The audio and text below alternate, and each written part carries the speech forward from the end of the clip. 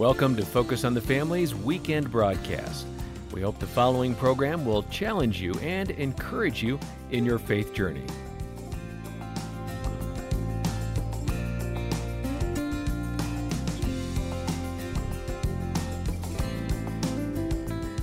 Mark and I call ourselves Mark and Jill 2.0. Okay? Mark and Jill 1.0 was when we were raising our family, but Mark and Jill 2.0 is in this new season of life. We're identifying the possibilities of the empty nest together. Oftentimes, people have been waiting for the kids to leave so long that they've forgotten that maybe it actually could be different.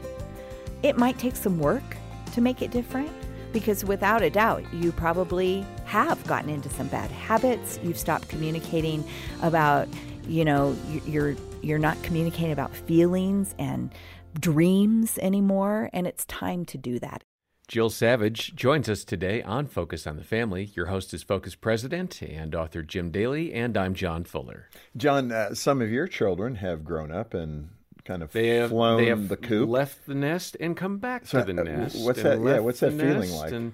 Well, we've actually had some nights with no children in the home, and it's a pretty cool feeling. We're not sure what to do with it yet, but Is it we're boring? Looking forward. No, not yet. Okay, well, Gene and I, we have one out and one to go, almost and there. We're almost there. I'm sure we're going to have some of that ebb and flow like most parents feel, but I'm looking forward to it. I was just having dinner with the one that moved out, Trent, the other night, and it had been a few days since we had connected.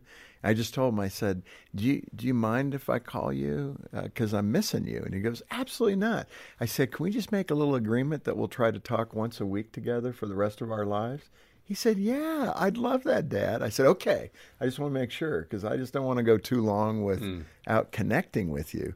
And there is that attachment there. You want to be connected to your kids, I hope, not where it's overdone. But today we want to talk about empty nest and what that next step is and what that full life looks like. I think in part it does mean continuing to love your children even though they're not at home. Yeah, and this is a great season for parents, and our guest can address this in a wonderful way. Jill Savage and her husband Mark have launched 5 children, and she's a popular speaker and author. They have 8 grandkids, by the way, which is a wonderful part of their story. And she's written a great book called Empty Nest, Full Life. We've got copies of that here at Focus on the Family. Give us a call. It's 800, the letter A, and the word family. Jill, it's always good to have you here at Focus on the Family. Thank you. Thanks for being with us. Of course. Okay, you heard that there. You've been through letting go of those children 5 times. I know. So, like you heard, I'm in the middle of it. Any advice? You know what? I love that you said to your son, you suggested a plan. Can we try to connect at least once a week? I love that. Good for you. Yeah, over the phone. Because I think a lot of times what happens is empty nest parents they're not forthright with that. They hint, they are offended that their child doesn't call them. And sometimes we just need to put the plan out there and see if they are agreeable to that. Now, I would say of my 5 children, I talk with them at different paces. Okay, well, that's good. You got to know your child. You got to know your child, and it's okay. All of those paces are okay. I mean, I talk to some of mine daily almost, and then I talk to, we have a son that's in Australia, and I talk to him probably every 2 weeks, maybe 3 at times. That's a little more expensive. Yeah. Yeah, but thankfully, even through Facebook Messenger or something like that, we can stay connected. Yeah. But still, you got to find what works for both of you. Jill, what's funny with that? I think one of the reasons I got such a good response is you have to transition as a parent, too. When your kids move out, it's not telling them what to do anymore. Nope. And this is really hard, I think, particularly for Christian parents, because, we probably overlinger the parenting phase. Yep. And we're still providing advice and direction at a time when they need to find their own way and spread their wings, so to speak. Oh, absolutely. Speak to that earning the right. I mean, if I think with Trent, if I were overindulging or taking advantage of the relationship, telling him what to do and continuing to parent him, he'd be less likely to say yes to once a week. He would. I don't want to listen to you once a week, Dad. Let's make it once a month. Right. And we'll see how that goes. But that is part of it. Yes. You got to transition your parenting. You really do. And this is hard because, quite frankly, we have been experts at telling our kids what to do, right? Well, we think so. I don't know if the kids do. But it was our job to figure out what was best for them. And of course, ideally in the teen years, you want to be transitioning that and letting them make more of their own decisions. But it's difficult for us. And so I think that's one of the places that parents really struggle making that transition. And then because they can't let go of it, the kids start to pull away more. And Right. the parent doesn't realize that they're contributing to that pulling away. Absolutely. And that's the sadness and the role. You want to be connected. I think it's right and biblical and, you want to be there. Okay, enough about my situation. Your youngest married just before Christmas, and that was the last one out of the, out of the nest.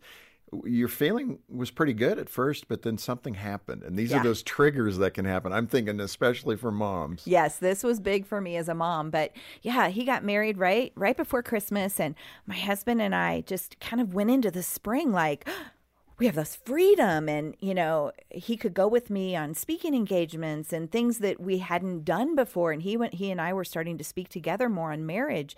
And so all of that was happening. And I'm like, hey, this empty nest thing is way cool. And then I get to August and everything is back to school. And I'm seeing on social media moms saying, oh, where'd you get the best deal and this and that. Right. And for probably with all 5 kids for 30 years, you've Yes. been in that groove. yes. Back to school time, ding, got to go get all the stuff. Yes. And I loved that. I loved going back to school shopping and helping my kids get their school supplies. And all Jill, of a sudden. that's just a little weird. Oh, no, it isn't. That you loved it. I hated that. I think it's pretty it. common. Where's from that what I number would 2 I observe. think Sharpie? it is I for could us never mamas. find it. Us mamas love that. And I just was a like, oh my goodness, I don't get to do that this year. And I'm not going to do that again. And so the grief was a delayed grief for me. Yeah. And it caught me off guard. You started crying. I did. I'm scrolling through Facebook and I'm bawling my eyes out and going, oh my goodness, the loss of it was very real. You have a couple of illustrations of mind games or manipulations that we do. One you call stinking thinking. What is stinking thinking? Well, I start out in Empty Nest Full Life, really encouraging moms and even dads. We've had a lot of dads that have read this and have said, let's take a look at what's the perspective you're looking at life through? What lies are you struggling with personally that are going to get in the way of a healthy relationship with your adult kids? Yeah. Like let's talk about the places where maybe the lens that you're looking through is maybe not as healthy as it could be, and that if we don't deal with that, you're not going to be able to walk through this journey of the empty nest in a way that is going to be successful for you and your kids. So stinking thinking is don't think Well, poorly. Be careful about the lies that you're believing about yourself. Like, I don't have any value anymore. Oh, wow. Okay. Yeah. That's, Okay. you rang the bell there. Maybe it is a lie about, I'm not good enough. I'm not anything enough. Let me ask you this in that regard, that stinking thinking, and I appreciate that kabong you just gave me. It was, but you can also begin to ruminate on what you could have done better. Yep. I mean, we only get to do parenting like one time, right? Right. We have 2 kids, we have 4 kids, whatever. Yeah. But you kind of go through it. It doesn't come with a manual. You No. hopefully write or call Focus on the Family to get some help. But at the end of it, now that your kids are leaving, you're going, you know what? If we would have handled Yep. that situation Oh, my differently, goodness. what do you do with that emotionally? Well, it's interesting. When I started to write Empty Nest Full Life, I went back to my own journey. And one of the things in my journey, I was struggling. It was this August date, when I'm struggling with it. And God takes me to the book of Ecclesiastes. And it's the set of verses that are, there's a season for everything, a time to laugh, a time to cry. And I happened to be reading the Message version, and it said, there is a time to let go and a time to hold on. And I went, oh my goodness, Lord, that is something I really need to understand. What do I need to let go of, and what do I need to hold on to in this season of life? So I began to journal that, what do I need to let go of? And God brought me a handful of things to let go of. And one of the things was let go of guilt. Yeah. Let go of guilt. You can't redo it. You can't. And so what I have had to do is I've had to tell myself, Jill, you did the best that you could with the knowledge that you had and the experience that you had at that point. Yeah. I'm a different person now. If I went back and parented now, I'd do some things differently. There might be room to talk with that adult child and say, okay, I've been thinking about it since you've left. I've thought about the years that God gave us together. And if I could do a few things differently, these are the 2 or 3 things I might have done differently. What do you think? And they might say, you're absolutely right. Yes. Or they might say, well, those are good, but I got 2 or 3 others. I don't know. They sure might have. But just to open that dialogue up, because really, what's really good is you're preparing them for being a parent as well. Yes. You're still parenting, but in a very indirect way. And there's nothing wrong with even apologizing to them directly. All right, perfection infection, another mind game we play with ourselves. What's perfection infection? Well, I like your rhyming here. Well, the perfection infection, I actually started talking about that in my No More Perfect Moms book. It's the first time I really dug into that, because the perfection infection is when we have unrealistic expectations of ourselves and we unfairly compare ourselves to others. Right. Okay. And man, if we don't grab hold of this perfection infection and start to kick it out of our life, then it will wreak havoc. It will drive that guilt. It will fuel it, and it will hold us back instead of moving us forward. Jill, something I've observed, and again, it's a generalization, so I apologize on the 80-20 rule, but I think generally moms tend to be fear and control. I call it the curse of Eve. When their fear goes up because the kids may not be doing well in school, or they're hanging out with the wrong friends, or just something, that fear in a mom goes up, and then the only lever is control. Yep. So she jumps to that does. approach.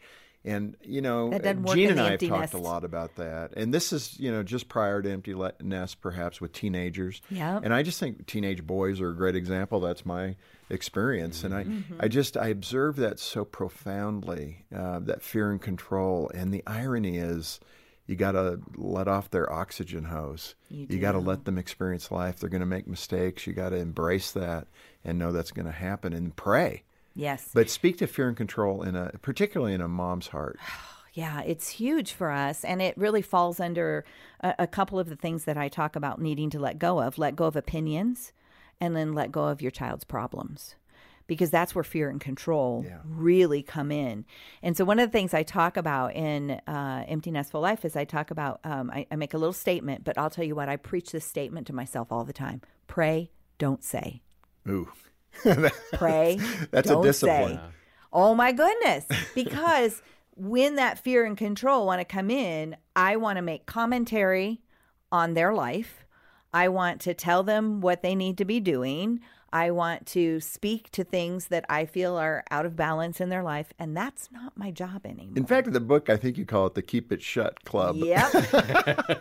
Yep, we got to learn how to keep it shut. And man, that is hard because we've been making commentary and we've been giving verbal direction for 20 some years, right? And you need a little grace to know you got a time period to do that, but you need to get there as quickly as you can with your 20-somethings. You do. Or you won't have a relationship with them. You're right. Because they don't want to hang in that. Yeah, I was talking to our executive producer, Rob Kirkpatrick, earlier, and I mentioned a financial decision one of my kids is making, and he said, well, they're out of the house. Is it going to affect your finances? And I said, no. He said, not your problem.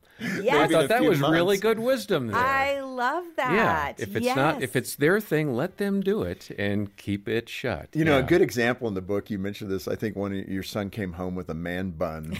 And it shocked you because he had not consulted you. I mean, this is so relevant to all of us. Oh, my goodness. The appearance issue, you know. Right. Whatever that might be, fill in the blank. But, man, you did not talk to me about that. I would never have told you to do that, right? Okay, I can hear it. Well, and, you know, I mean, that falls under two things that we need to let go of. One is let go of expectations. You need to let go of expecting to know things that you would have known before. Like if he was growing his hair out, I would have known it. right? Because he would have been under my roof.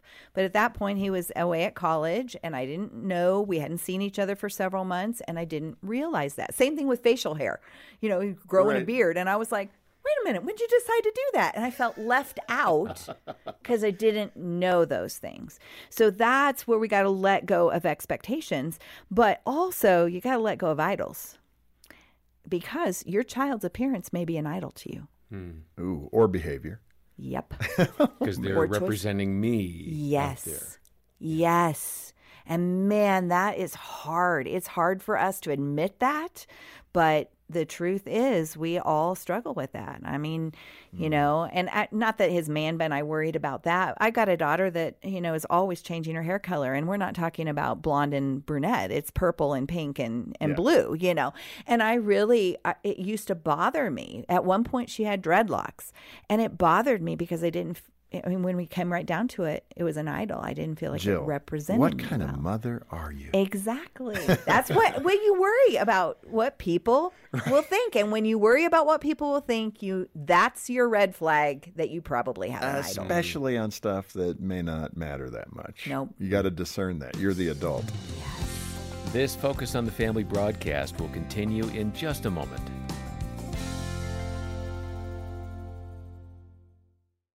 I was convinced that nothing could change what was going on in our marriage, and I didn't want to try anymore. But my commitment to God helped me try one more time. We went to a Hope Restored Marriage Intensive, and it was life-changing. The counselors created the safest environment we could imagine, so that let us really talk. We're on a much different course now, and I believe we received a miracle that week. Receive your free consultation at hoperestored.com. Oh, hey, Mike. Got here as soon as I could. What's going on, man? Hey, I just wanted to give you an update on my marriage. Is it good news? Yeah, our marriage is going great right now. I couldn't be happier. Dude, that's awesome. Yeah, it's like a solid 5 out of 10. Having a marriage that's just okay isn't where couples really want to live. Give yourself and your spouse an all-inclusive weekend where you'll slow your pace and focus on each other. Get more details at focusonthefamily.com/getaway. That's focusonthefamily.com/getaway. Thanks for listening to Focus on the Family. Let's resume now with the balance of today's programming.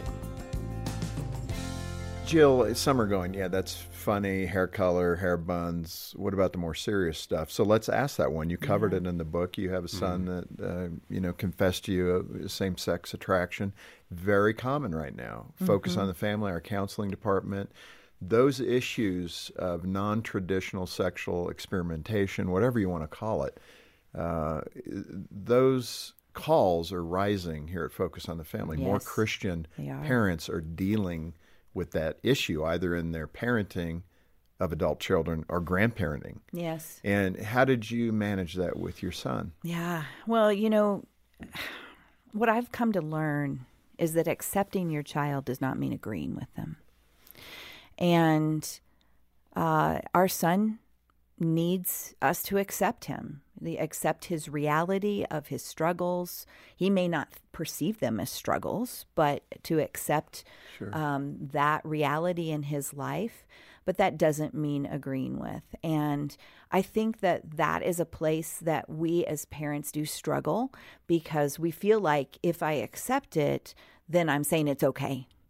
But, one of the things our son said to us at one point is he said, "You guys don't agree with me, but you love me." So you achieved no idea how many of my gay friends don't have that from their Christian families. Right. So yes, so he stated right there, he knows that our acceptance doesn't mean agreeing with. We've had that conversation, but he still knows that he belongs. He's a part of our family. We love him. And I think that is the place where we have to, begin to maybe make some switches in our thinking as parents. Our adult kids will make decisions we will not agree with, but they still need us to love them. They still need to know that they belong in our family. What does that sound like? What is the analogy of that? Oh, maybe how God loves us.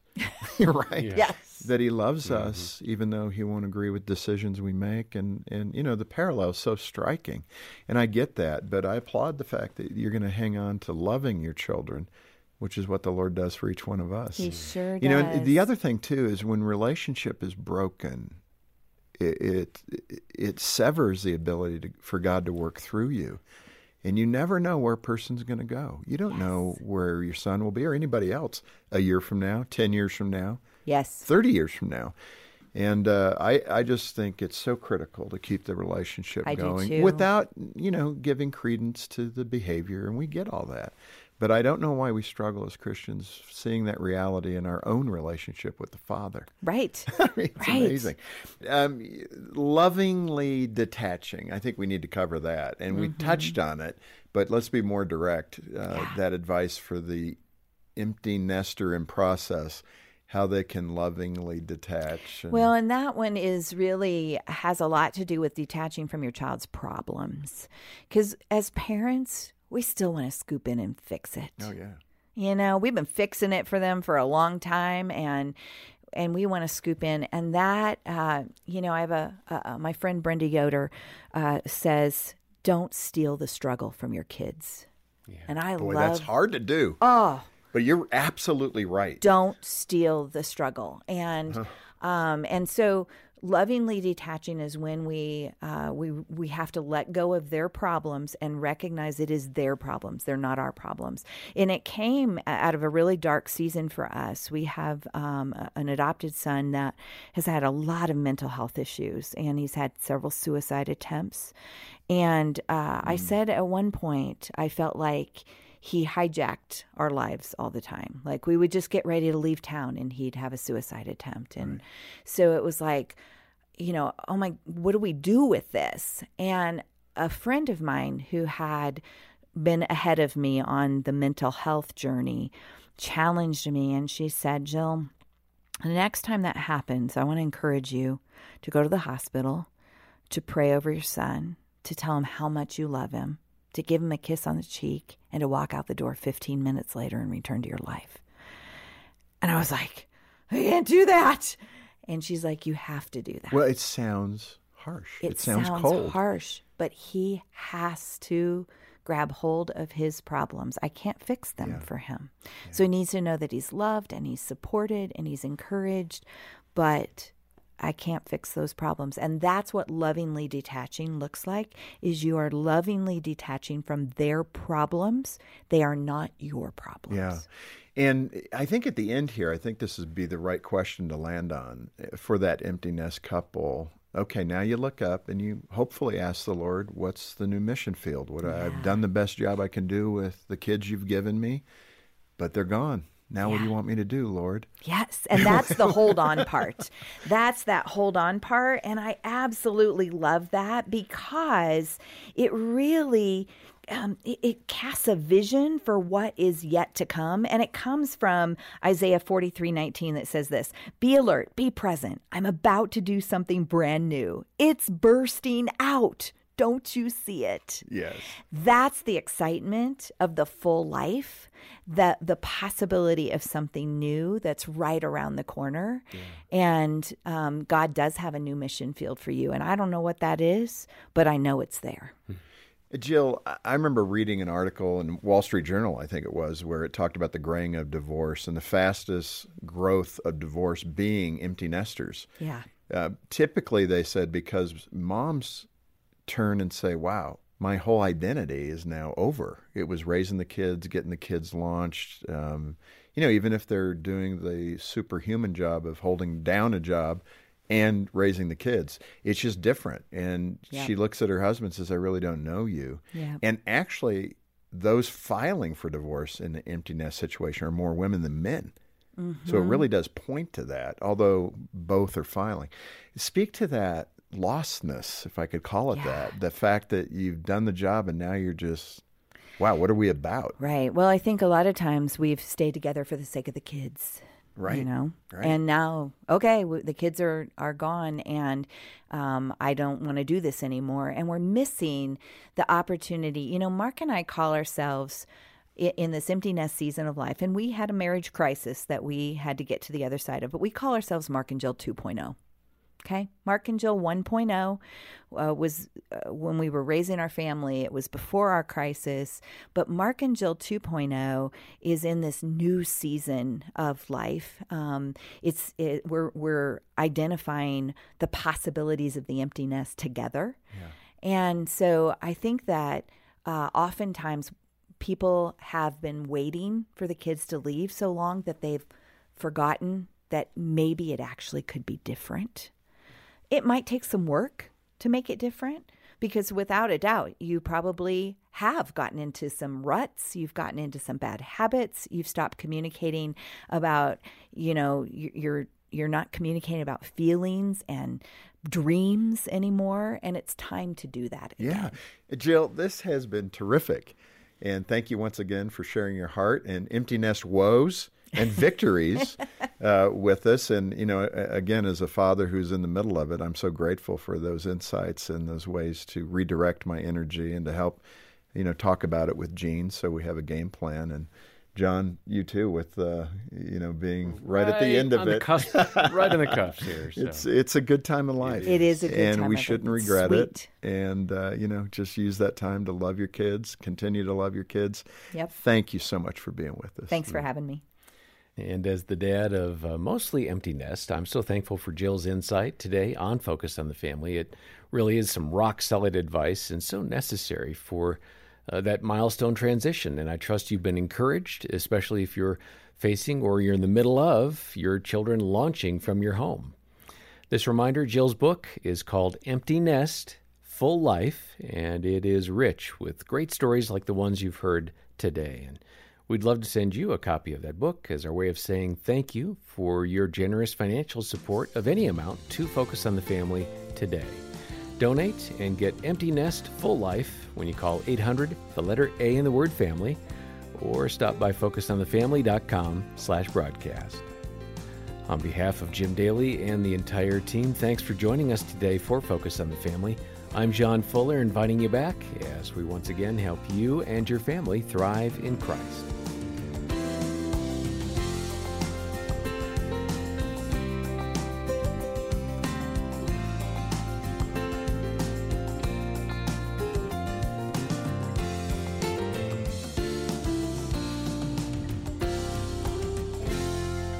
You're listening to Focus on the Family's weekend broadcast. We'll take a quick break here and then return with another faith-building program for your family. Stay tuned.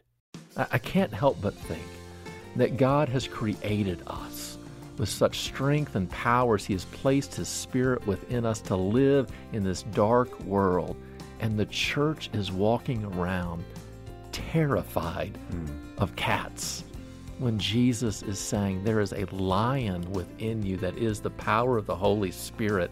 Now live in love and stop being driven by fear. That's Kevin Thompson, and he's our guest today on Focus on the Family. Thanks for joining us. Your host is Focus President and author Jim Daly, and I'm John Fuller. John, here's a billboard statement. God does not want us to live in fear. Maybe that's why He tells us so often in His Word to be courageous. One of the most well-loved verses on courage comes from the book of Joshua in the Old Testament, Joshua 1:9, where God says to Joshua, "Have I not commanded you? Be strong and courageous. Do not be frightened and do not be dismayed, for the Lord your God is with you wherever you go." Some of you in the audience right now are probably saying, "Yeah, but Lord, you don't know my circumstance." He does. He's got it. He knows where you're at, and He's still saying to you, be courageous. And this world can be driven by fear. I think that should be a distinguishing mark between the church, Jesus followers, and the world. We should be people that are fearless and courageous. And today we're going to talk about that specifically in your home with Kevin Thompson today, and I think it's going to be a great discussion. Yeah, I'm looking forward to this, Jim. I think there's a lot of application for many of us.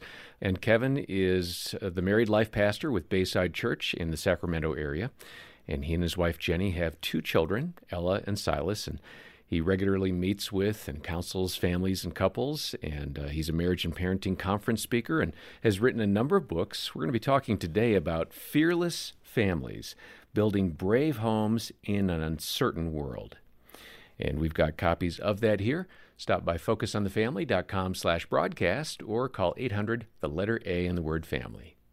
Kevin, welcome back to Focus on the Family. Great to be back here. This is the third time. It is. You're popular. A trifecta.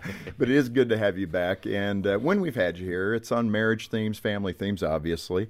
This one is really interesting, your book, Fearless Families. Let's start with a broad question, something I've observed with us in our parenting and in our home.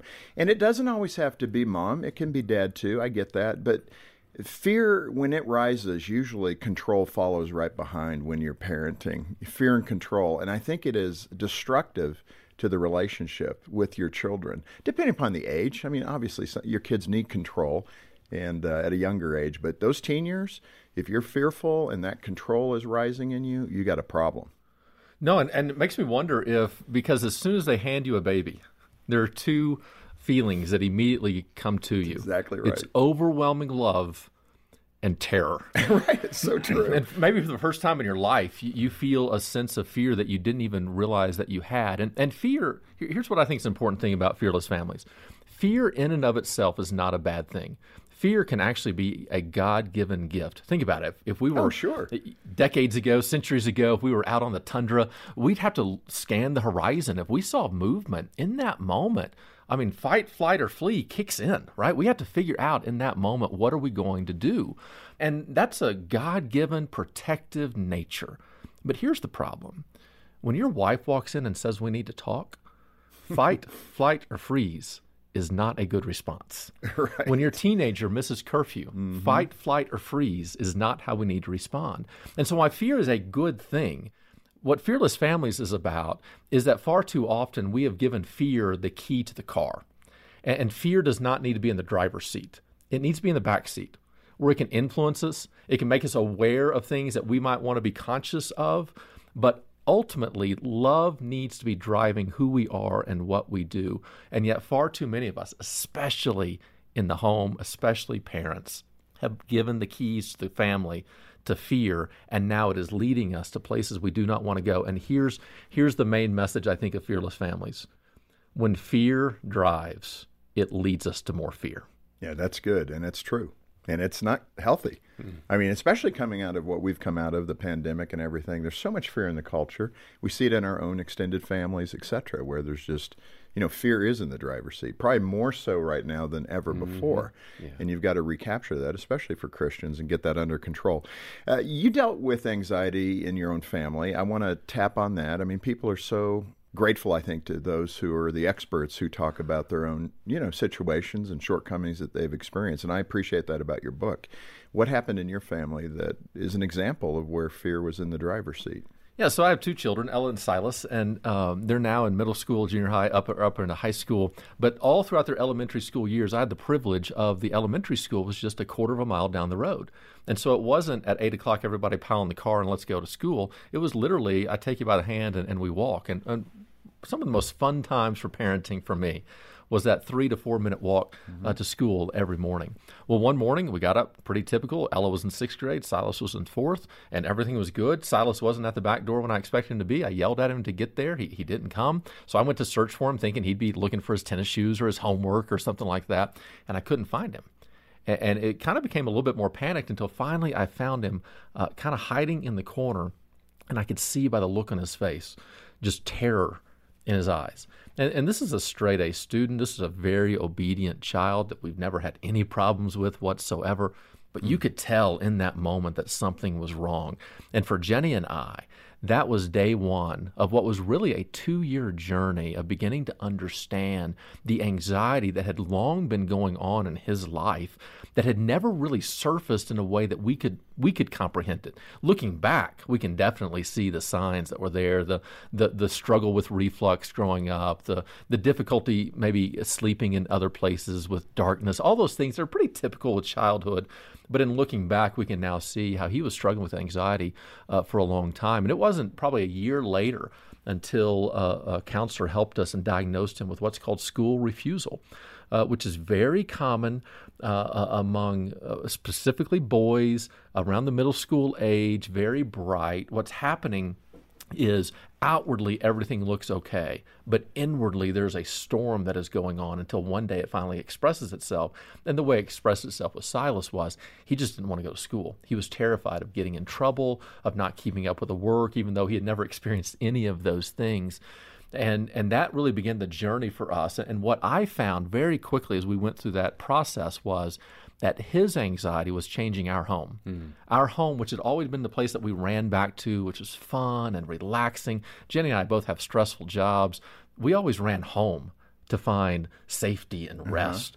And the next thing you know is we're parenting in the midst of this anxiety. His anxiety is adding to our anxiety, and our whole home became what I ultimately called the home of the afraid, where everything we did was an attempt to minimize or lessen the fears either of our children or ourselves, and it simply wasn't working. And so we had to figure out what are we going to do in response to that. Yeah, and I guess the key thing there is, how did you diffuse it over time? I know you talk about the home of the afraid and the home of the brave. So how did you make that move toward kind of building into Silas an attitude of courage? Yeah, Jim, that sounds daunting as a parent. You're overwhelmed. Yeah, the powerful moment for me came in this moment where Silas truly was having a really anxious moment and was being driven by it. And my wife was there and I was there. And eventually Jenny looked at him and said, Silas, I know you're afraid. It's okay to be afraid, but we are not going to be ruled by your fear. We are going to love you to the best of our ability. And right there, I thought, all right, that's it. Now, it didn't solve everything in that moment, but the paradigm by which we needed to be led through this was right there in that statement, that we're going to feel fear, and that's okay to feel it, but we cannot make our choices based on it. Instead, we have to do the most loving action in the moment, no matter what the response is. Even if it's scary to love in that moment, that's what we have to do, knowing that love will ultimately give birth to more love, whereas fear will give birth to more fear. Then the question becomes, which one are we going to choose in the moment? Not which one are we going to feel. It's okay to feel everything, but you can only make a choice based on one. You cannot make a choice based on love and fear at the same time. One of those are going to be in the driver's seat. We have to put love in that seat. Well, and I think through your experience, and even Silas today and how he is doing, how does a person make that choice? How do you convince yourself to allow love to be in the driver's seat and not fear? There's a lot of fearful people, and I get it. And I like the way you express that fear's okay. We just need to keep it in the back seat. The question people are screaming right now is, okay, how do you do that? Yeah, and one of the very first things we have to do is we have to first recognize how fear is ruling us. And once you recognize it, then you can begin to make the conscious choices of, okay, I did make that decision based on fear. What would love have looked like in that circumstance? Hoping that then the next time, before you actually make the decision, you can pause in that moment and say, okay, what would love look like here? And as a family, if you go through this as a family, as a Sunday school class, as a small group, you can begin to hold each other accountable and to call people out over lunch, if you're there with your spouse, to say, okay, is that decision based on fear or is it based on love? And what would love do in this circumstance? And then it literally becomes a lens by which you view everything. Yeah, boy, that's great to contemplate that. And in all seriousness, that is wisdom. Doing that, and that's great. Your grandmother taught you some wonderful lessons, I'm sure, like all grandparents do, but one particular one that fits with this is her observation of giving and receiving. Yeah, what happened with her? It's the difficulty of love that I think often we don't think about. So my grandmother, I've talked about them, I think, every time I've been here, by the way, is my grandparents. That's how influential they were in my lives. But my grandmother was 90. She was dying of cancer. She had lived 10 years longer than the lifespan, and yet she was dying 10 years shorter than what she thought she was going to. And I'm in the hospital with her, and one day everybody else leaves, so it's just me and her. And she says, Kevin, this is so hard. And I'm like, I know, and dying is difficult. And she goes, no, it's not the dying. She said, it's having all these nurses wait on me. That's so difficult. You know, if I had to describe our church just into two basic concepts of what we're trying to do, we're trying to learn how to be loved and to love.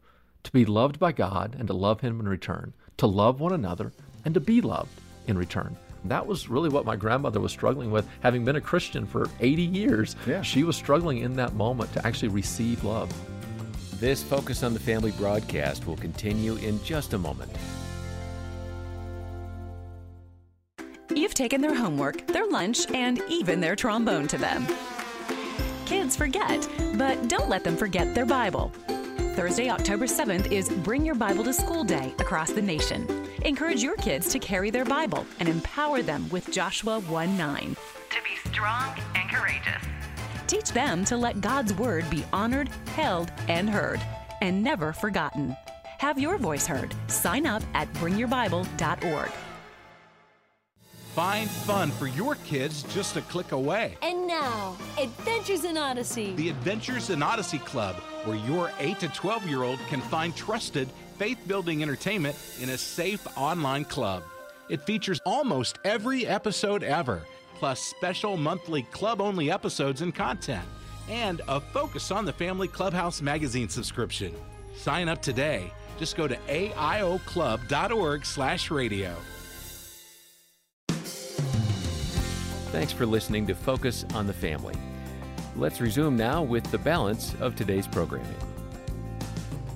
Kevin, you make the case in the book that fearless families keep up appearances. Boy, I can make that connection. You then say fearless families honor the truth, and that's rooted in integrity.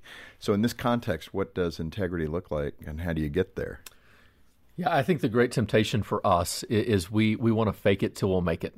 And so we think we're going to project an outward righteousness. I mean, this goes all the way back to the Pharisees. It goes all the way back into Old Testament law. Well, that's right. It's the heart of man. No, that's exactly right. So we are going to project a persona of having it all together, of strength, of power. That goes all the way back in part to the idea of survival of the fittest.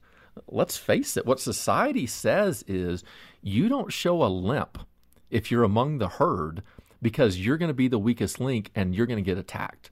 And we have wedded that into our Christian thought to where now we Christianize it and we project a Christian persona, not really caring what the truth actually is, honestly believing if we can fake it till we make it, then one day we'll have our heart right. That is a dangerous way to do church. It is a dangerous way to do marriage, to do parenting, to do family. Would you say, can I ask though, this is a journey of sanctification. And you can rest there, and that's the problem. You don't want to settle for spiritual mediocrity, right? You don't want to just be okay. You want to be improving in your relationship with the Lord, and therefore seeing it in your own behavior in a steady, progressive, positive way in your relationship with Christ, right? No, absolutely. But the key to that is truth. Right. Here's the difference between what we're talking about. So whenever I talk about, in the book, I contrast the home of the afraid with the home of the brave. So the home of the afraid is driven by fear. And as fear drives you, we then build and lean on these very natural tools that we think will lessen that fear. And I think about back in second grade, whenever the teacher would say, draw a house. It would be a very simple stick figure house. There'd be a floor, there'd be a roof, there'd be two walls. That's what I think of. So the home of the afraid is built on the foundation now of safety. We've taken a good thing, safety. Is it going to be safe for us? That's a good thing. But we've idolized it. We made it a God thing. And now we are chasing after something that we cannot fully control. Drive as slowly as you want to drive. That does not guarantee that you won't be in the car wreck. Eat as healthy as you want to eat. That does not guarantee that you won't have diabetes. Now, we can choose to do those things and it can lessen our possibility, but it doesn't guarantee it. And we have taken safety, which is a good thing, and now idolized it to make it the foundation upon which the modern home is built. And even the modern church is built. But think about this. How many times did Jesus ever say, is it safe? Can't think of one. He never did. Right. Now, that doesn't mean he's asking us to do foolish things, but safety is not the ultimate thing for God. Instead, the home of the brave, now driven by love, is built on a different foundation. While safety is considered, it's built on the foundation of trust. Trust in God, His love for us, His sovereign control over our lives, and then a budding trust in one another. We're learning what it means to be trustworthy, which means this concept of integrity is so important. I have to make sure that Jenny has a right to trust me. She has to make sure that she has a right for me to trust her. But it's a different way that we're operating out of life. And so that home of the afraid and the home of the brave, it's built on the foundation of either safety or trust. And then it's underneath a roof of appearance. When fear drives us, We find safety in appearances. We're not going to really let people know about that addiction. We're not going to let them know about that grief, about that struggle. We're going to pretend as though we have it all together out of fear of thinking if they find out, they might use that against us. They might manipulate us. They might look down on us in some way. Yep. But when love drives us, instead of using the roof of appearances, we now live underneath the roof of the heart. The writer of Proverbs will say, above all else, guard your heart.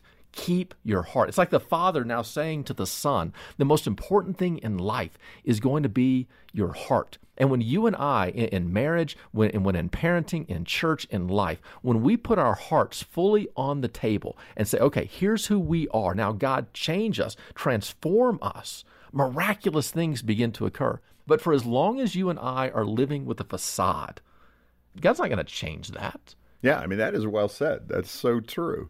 Kevin, many people collect things or possessions and use that. I think they make themselves feel better, obviously. I appreciate a toaster. I don't know about you, John, but I like my toast toasted. So there are things, conveniences in this modern world that are great that I don't think twice about replacing, whether that's the coffee machine, the toaster, the dishwasher. Those are all pretty good things. Where does that cross a line in materialism where we as the Christian community need to recognize that we're medicating through the acquiring of stuff? Exactly. So the home of the afraid is built on two walls. So it's the foundation of safety under the roof of appearances, and the two walls that we tend to lean on to lessen our fears are that of materialism and power. And the reality is that fear now drives us to do these two things, whereas love would say we need the walls now of relationship and submission. So the contrast here of materialism is we are going to relate to something. We are created to connect with other people. Now, created in the image of God, ultimately to connect with Him. And yet when sin entered the world, relationships became dangerous. Suddenly, this person that I'm supposed to connect with could hurt me, could injure me, could kill me. And so we still have this basic need to connect with things outside of ourselves, and yet the thing that we're supposed to connect with is a danger, so we turn to material things. Because a new car does not hurt my feelings. A nice golf club now you're hurting me. does not now in any way threaten me. A new house does not create vulnerability within me. And not only that, material things, what does it do? It adds to our appearances. Let's hit a little more in depth on the other wall, that idea of power, craving power, that seems to be kind of at the root of so much of the ills that human beings face. Speak to that and define it. Yeah, and power now contrasting with submission. And I understand the difficulty of that word submission in our society. We're living in a time right now where many of our past ills and failures are coming to light, and rightfully so. And how, especially in a Christian world, people have used this submission to hold people down and to do ungodly things. And yet the basic concept is still alive. Ultimately, we all need to submit to God, first and foremost. And then we're learning how to submit to one another in workplaces, in leadership, in marriage, in family. My kids all the time. I submit to my kids all the time. Now, let me ask you, because some people, you're right, they have a very dark sense of what submission is. Speak to them directly. I mean, when you talk about submitting to your kids, what? Are you kidding, Kevin? That's backwards. That's upside down. Those are going to be permissive children. They're going to walk all over you. Yeah. What do you mean by that kind of biblical submission in a way of leadership, really? Yeah, apart from love, submission makes no sense whatsoever. So in a sin-filled world, apart from Jesus, without grace, you should never submit to anything. You should grab hold to as much power as you possibly can, because if you don't, somebody else will take it from you, and then they will use it against you. But when we believe in Jesus and we begin to submit ourselves to His sovereign control, to His plan over our lives, to the idea that the way of love is better than the way of fear, then the next thing you know, whoever wants to find his life must lose it.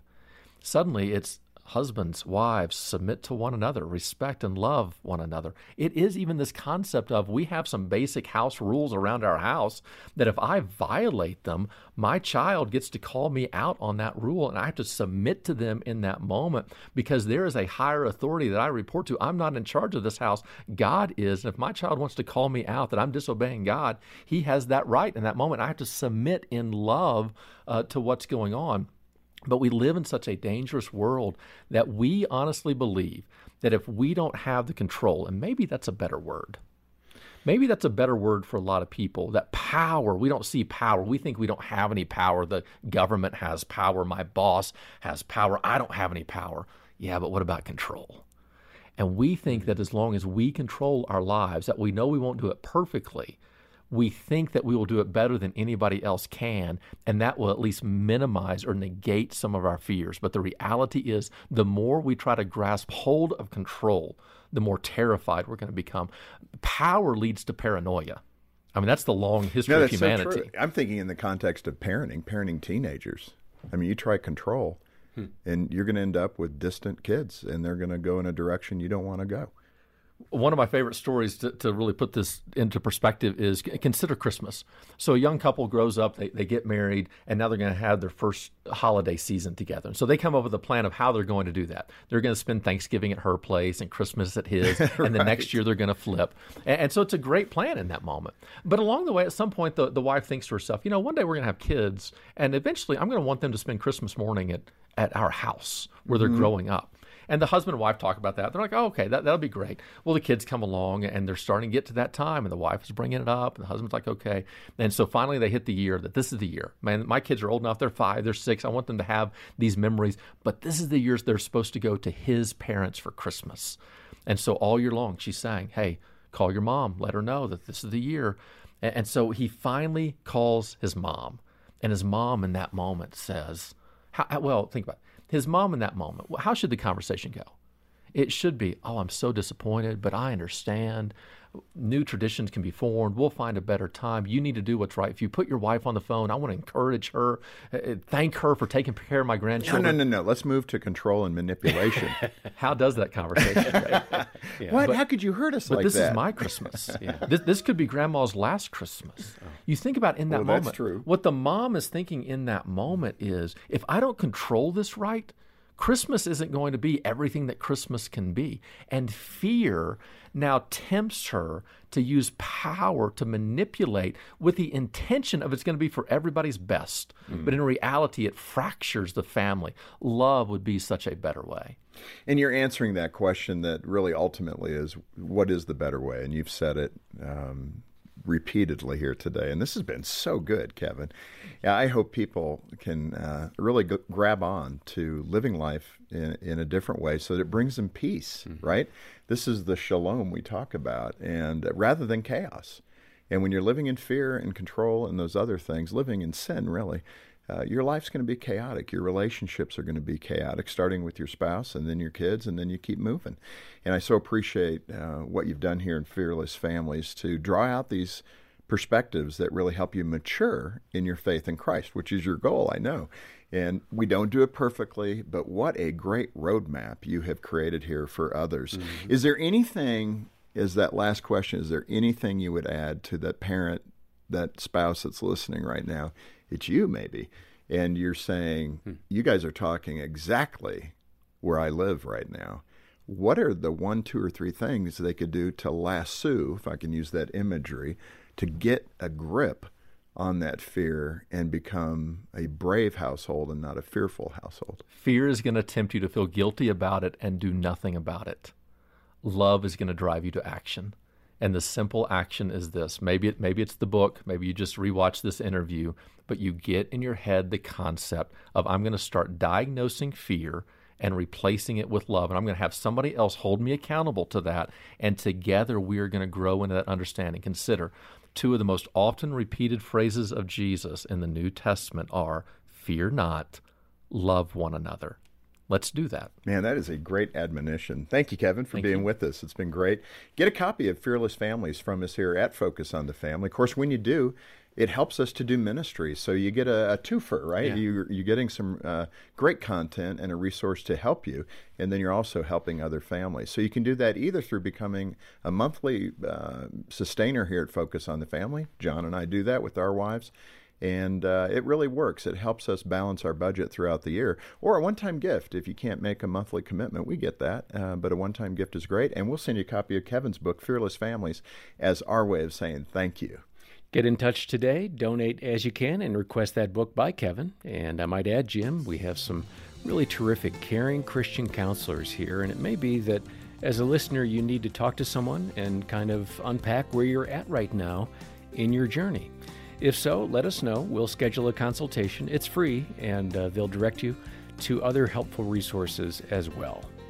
It all begins with a phone call to 800, the letter A in the word family, 800-232-6459, or stop by focusonthefamily.com/broadcast. On behalf of Jim Daly and the entire team, thanks for joining us today for Focus on the Family. I'm John Fuller, inviting you back as we once more help you and your family thrive in Christ.